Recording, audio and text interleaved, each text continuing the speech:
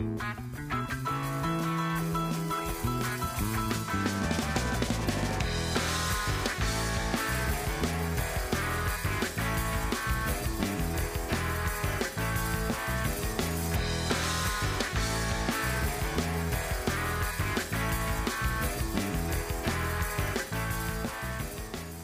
everybody, and welcome to the May 13th, 2016 edition of Colorado Inside Out. I'm your host, Dominic Dezzutti. Thank you very much for joining us. Let's get a quick take on the allegations from 7 News political reporter Marshall Zellinger that 10 signatures on John Kaiser's petitions are fabricated. Let's see what happens when he was asked about it. So back to the voters who told me their signatures were forged. Yeah. I've counted 10 so far. If there's more, it's possible you didn't collect enough to really make the ballot. No, What is your response to that? I'm on the ballot. I'm on the ballot, and there are people like you that have done the Democrats' work that have spent hundreds of hours on this. It's not going to take away from the fact that I'm on the ballot and that I'm going to beat Michael Bennett. If you haven't seen the video, it just gets more entertaining from there. Patty Calhoun from Westward, this seems like a lesson of how to make a small problem much, much worse. What did you think? I'm on the show, and I don't have to say anything else. Now, he had time to come up with an answer. That's what's so bad about this, because after the story broke, Progress Now broke it with just one, and then Marshall Zellinger from Channel 7 did a great job, went out and pounded the pavement the way reporters are supposed to, knocked on doors, came up with 10 more very solid examples. But Kaiser had several days in which he could prepare a response that made some sense beyond, I'm on the ballot. Yeah, he's on the ballot, but he might be getting a little asterisk next to his name soon, just like Ryan Frazier, because it does look like whoever was out there with these petitions did a really bad job and maybe an intentionally bad job. That doesn't mean that Kaiser signed up everyone's name, so he should be able to come up with a fairly logical pass-the-buck explanation. But instead, the stonewalling looks really bad. The stonewalling became the story instead of, which got even worse. David Copeland from the Independence Institute and DU Law School, even though we're a month out from the official, I guess we have to use quotation marks at this point, official ballots going out, will this issue continue to dog Kaiser? Depends on whether more forged signatures are found. Prudent candidates probably shouldn't hire the firm that hired these petition gatherers in the future. And one of the purposes, a good purpose of the petition requirement for the 1,500 signatures in each of the 7 congressional districts is you have to have a good organization that can do things like that. And if you don't, then you're just reliant on paid gatherers who can be of varying quality. And he only barely got on with the paid gatherers, and that's a sign of organizational weakness and potential weakness for a November campaign against a candidate who will be very formidable and well-funded. Eric Sonneman, political analyst. What astonished me was after this interview with 7 News, Kaiser doubled down the same answer when he talked to a reporter from 9 News. So it wasn't as if this was just the immediate you gotcha moment. It was certainly, at the very least, seemed like strategy. If you're called in for political advice at this point, what do you offer? I pass on that. I pass on the request. Thank you very much. But it has been a wild week, a very good week for Marshall Zellinger at Channel 7. I mean, that's what old shoe reporting is, just as Patty pointed out before we tape, knock on doors and break a story. A not-so-good week for John Kaiser, a very bad week for the consultants who handled this petition drive, a very bad week for somebody named Maureen, who was apparently the circulator who forged these signatures, and she has some kind of telltale loop in her handwriting, and all these signatures had a similar telltale loop. It's become a national story. It's not just a local story. The Washington Post and their, what's it called, The Fix, I believe, their political blog, had a story this morning just taking Kaiser apart. Senate races have become nationalized now. You need to raise money if you're a formidable candidate on a national level. Guy has somewhat become a laughingstock. It reminds me of the Marco Rubio moment in that New Hampshire debate when he had one talking point and one talking point only, and he kept going back to it in a painful way. Remember Al Gore back during the Clinton years when he had some fundraising scandal? He kept going back to this notion of no controlling legal authority, and he must have mentioned that phrase a dozen times. It was painful to watch. Ramsey Scott joins us from the Colorado Statesman. Thank you very much for being here. What's the reaction you're hearing about this? I don't want to say political disaster, but the very least, very interesting thing to talk about on a Friday. Well, a lot of reporters, first off, it made the rounds in the press corps, and there were some laughs, to say the least, on this. This is the perfect example of not doing the right thing when you have a mistake. Instead of coming out and saying, yeah, I'm upset about this too, I'm concerned about this too, I'm going to get to the bottom of it. These 10 voters aren't going to be the difference, though, for me making the ballot.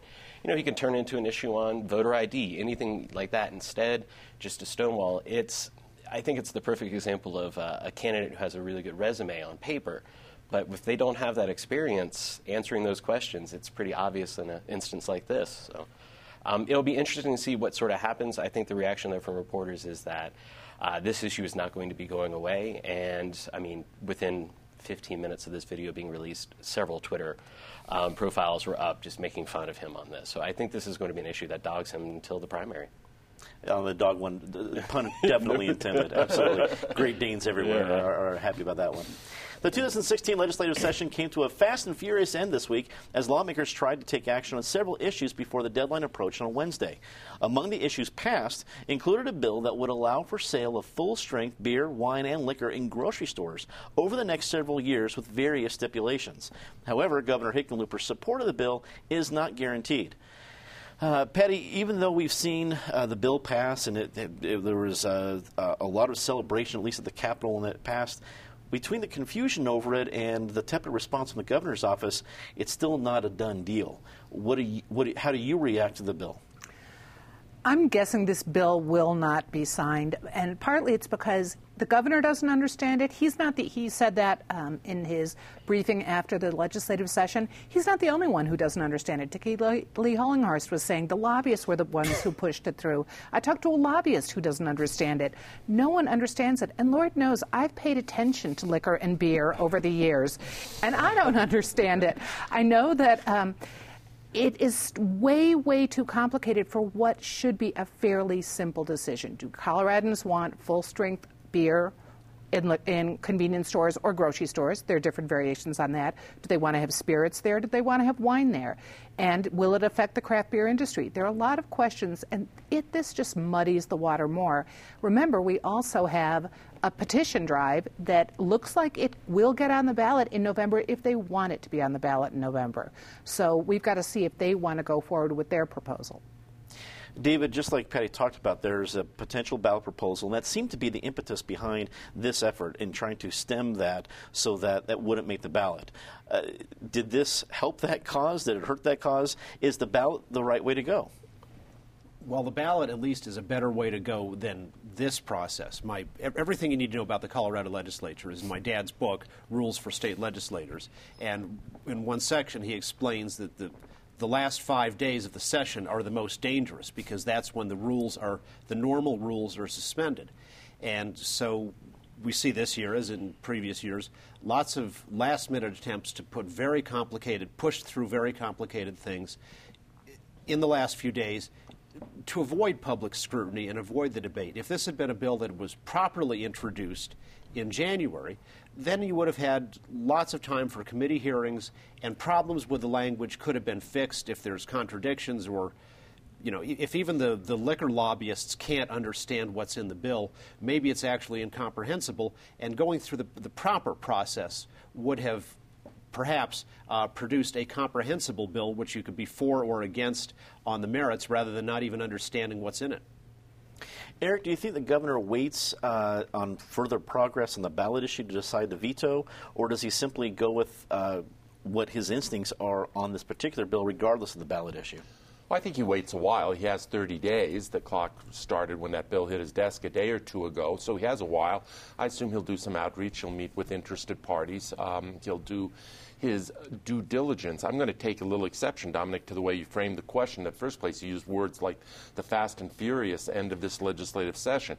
Maybe it was fast and furious in sort of a careless sense, but I would describe it as more slow and tedious in terms of the overall legislative session. In terms of this particular issue, the only reason it was considered in that final week, in my mind, is because of the looming threat of the ballot measure. If that ballot measure out there getting signatures as we speak was not there, I don't think this issue would have ever arisen in those closing days or closing hours. So the threat of a ballot measure had a major impact in just getting the legislature to deal with it. I have to surmise that there is polling out there that shows it might have a chance, or maybe more than a chance, or the opponents of the ballot measure wouldn't have been incentivized to come to the table and compromise. The whole thing does strike me as weird. As somebody postulated, I guess Patty, either you're in favor of this, as 90% of the other states do it, where you can walk into a liquor store and buy a bottle of wine with your steak or your salmon, a grocery store with your steak or your salmon or whatever you're having for dinner, or you're opposed to it. And the notion of a 20-year phase-in, which is what this is, strikes me as a very awkward way to split the baby. Ramsey, you were there as it was all going down, whether it was fast and furious, slow and tedious, a little bit of both. What was your take? This was definitely something where, every single legislator that came up to speak about this said the same thing. I hate this bill, but I will sign this bill. They were basically, this is sort of a last-ditch effort to sort of keep what the system is right now and slowly phase it in, and giving those liquor store owners, those small mom-and-pop stores, as Governor Hickenlooper likes to sort of talk about when he's talking about this bill, gives them a chance to either adjust to the new landscape of liquor sales in Colorado or to get out of the game completely. But I really feel the only reason this made it through, besides from that pressure of this ballot initiative looming out there, is that Pat Stedman, senator from Denver, he just termed out now, was the one who took into this to charge of this issue, even though, as he said on the floor, I did not want this issue. This issue came to me. He is well liked on both sides of the aisle. He is the big negotiator when it comes to a lot of different issues, whether it be the budget or any other number of things. So I feel that he was able to bring that goodwill that he has to bear on this bill. But no one liked it. It was more of a, it's either this or we take our chances of ballot initiative. I don't think too many people wanted that in either the House or the Senate. Many of the major initiatives that made headlines throughout the session ended up failing to make the governor's desk. Among the highest profile issues that failed were the proposals to bring back a presidential primary system to Colorado, a construction defects bill, and a hospital provider fee program. David, in a split legislature like we have, it's not surprising to not see a lot of bills make the governor's desk. But were you surprised to see so little action on these major headline issues? It wasn't lack of action. It was a decision that these are bad proposals. And the people of Colorado, since 1975, have overwhelmingly chosen to have divided government, either between the governor, the House, and the Senate, that you have some diversity in party control. And that has worked well for Colorado in general. And when we've abandoned it, it's sometimes led to extreme results, as in the wild rumpus of the 2013 legislative session. So I think the legislature did the right thing and was cautious and prudent net, and that's works well in Colorado. Herr Drumpf's attack of lies on the Colorado caucus system, as he's well aware, if you tell a big lie, most people tell little lies routinely in their lives, but they're not audacious enough to tell flat-out, immense, huge lies. And so they think if you say something that's really extreme, they think, oh, maybe that's true. And, of course, that's what he did about the Colorado caucuses, saying that nobody voted, when, in fact, 65,000 Republicans voted in the caucus, which led to him being completely shut out by the wise voters of Colorado. So it would be absolutely sending the wrong signal in Colorado and nationally to change our primary system or caucus system or whatever our presidential system could be at the end of this legislative session in a rushed way. We've got 4 years to do it and can do it with proper debate and not under the shadow of his big lie about Colorado. And on the hospital tax, I think the legislature did the right thing as well. One of the ways that the big government in Colorado has evaded the Taxpayer Bill of Rights is accounting tricks, so that now 60% of the state budget is outside of the constraints of the Taxpayer Bill of Rights, and this would have aggravated the problem further. All they had to do if they want to spend more money is just go to the voters and ask. And, of course, the reason they didn't want to do that and they wanted to use accounting tricks instead is because, as Governor Hickenlooper accurately said earlier this year, this huge, massive spending increase would be soundly rejected by the voters. Eric, this felt to me that this is a setup for a lot of great, juicy ballot issue battles this November. Do you think we'll see many come from this, or maybe just a smattering? Well, I think there's going to be such a glut of ballot issues. I wrote a column in the Post on this a few weeks ago. We've had a few years where there haven't been that many ballot issues. This year, and I don't know how much of it really owes to the legislature and their inaction, but we're going to see, I mean, whether the liquor issue is on there or not, you have single-payer health care, you have various fracking measures, you have Tabor reform through the Better Colorado effort, you have constitutional reform of how measures get on the ballot, you have a presidential primary and the whole issue of unaffiliateds, you probably have a right to die issue, you might have a cigarette tax. I could go on and on. It is going to be an overwhelming ballot this fall, and that is not all good. As to the legislative session, quickly, a year ago, we passed a measure that was one of the hallmarks of the last legislative session, and the title of it was Pay for Success, and it was about social impact bonds. Let's hope the legislature's own pay is not geared to success, because there was not a lot of success coming out of this session. There kept being the notion throughout the session that there was a deal to be made, and that what the Democrats and Governor Hickenlooper wanted, which was largely around the hospital provider fee and the classification of those funds, and what the Republicans wanted, whether it was around roads or whether road funding or whether it was about equal funding for charter schools, which is a hard one to argue against, that maybe there was a deal to be made. At the 11th hour or the midnight hour, there was just no deal. There was no goodwill. It was a combination of the divided legislature and the election year, and that just shut everything down.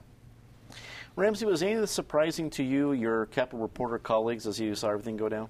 Not particularly. I was making the joke that if you had a bill and you held a press conference for it, it was going to fail this year.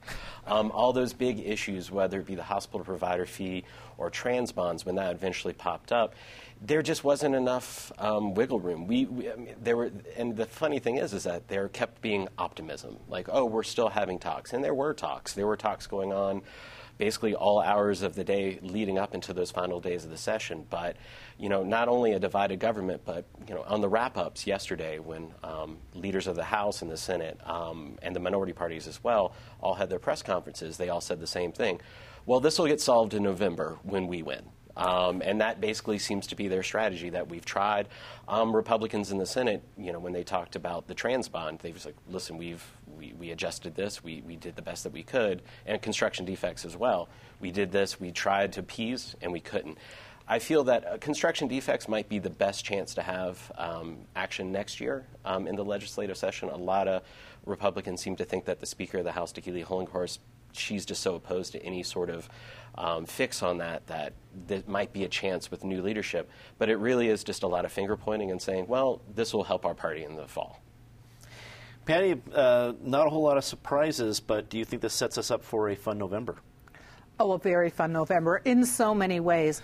I went and it's too late for citizens to put petitions on the ballot. Those had to be settled by April, but they now have to go out and get signatures. They have until August for those. There's only one on the ballot so far, which is Colorado Cares Amendment 69. So the primary one I see will be a really interesting discussion because they were working on that before Donald Trump accused Colorado of rigging things, before the Republican convention down in Colorado Springs in April. These guys have been working on this for a while. People haven't liked the caucus system for a while.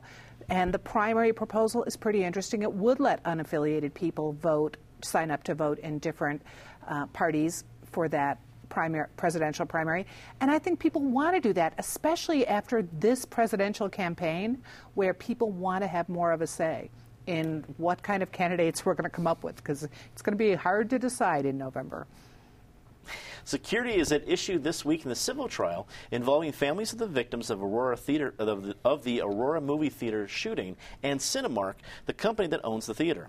The lawsuit claims that theater workers failed to properly secure the building and could have ultimately prevented the shootings.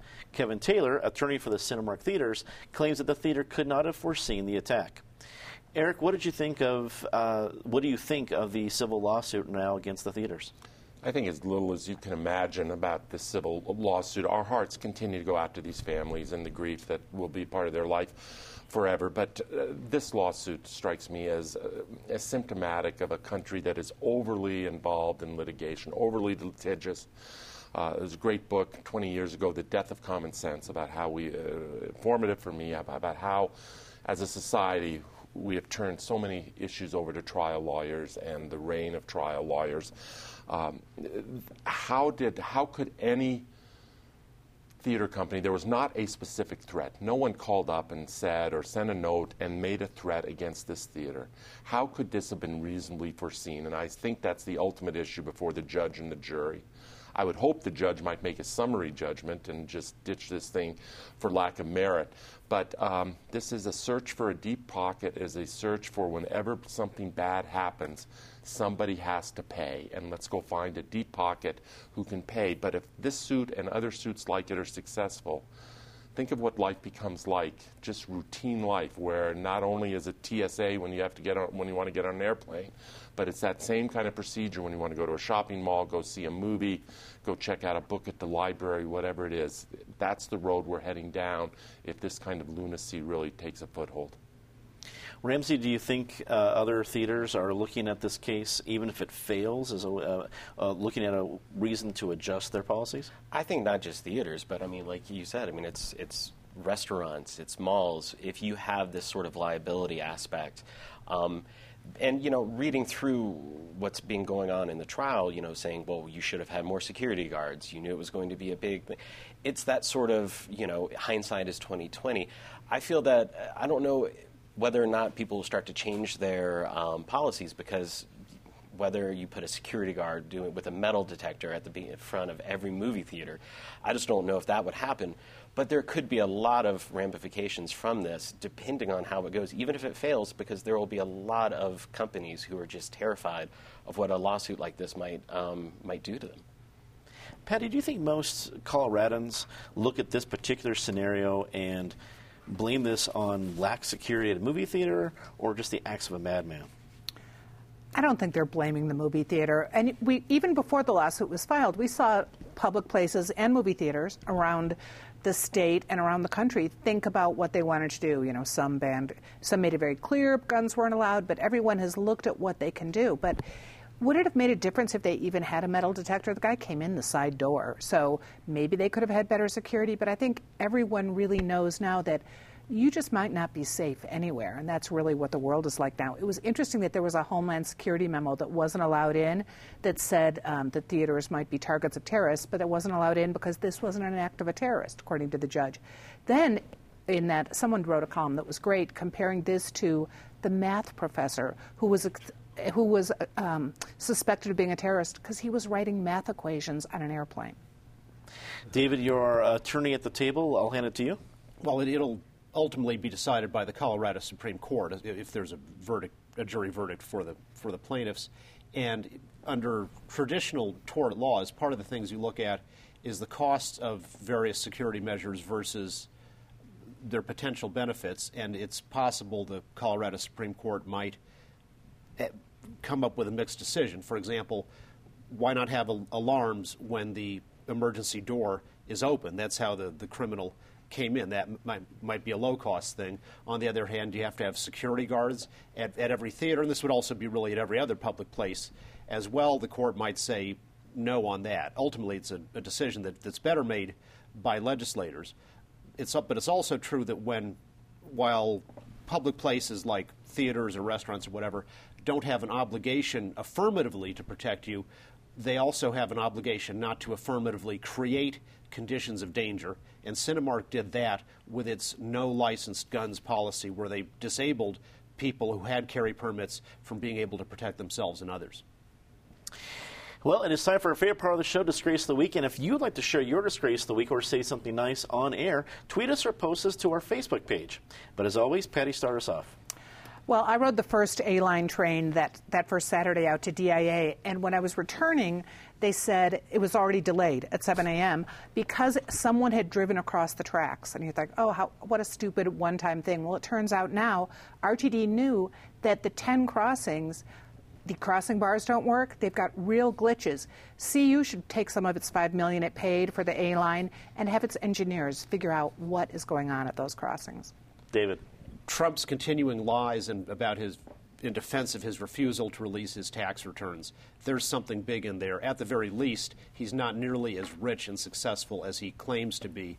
The delegates to the Republican National Convention deserve to see them as they would for any other presidential candidate before they vote, and the American people deserve to see them as well.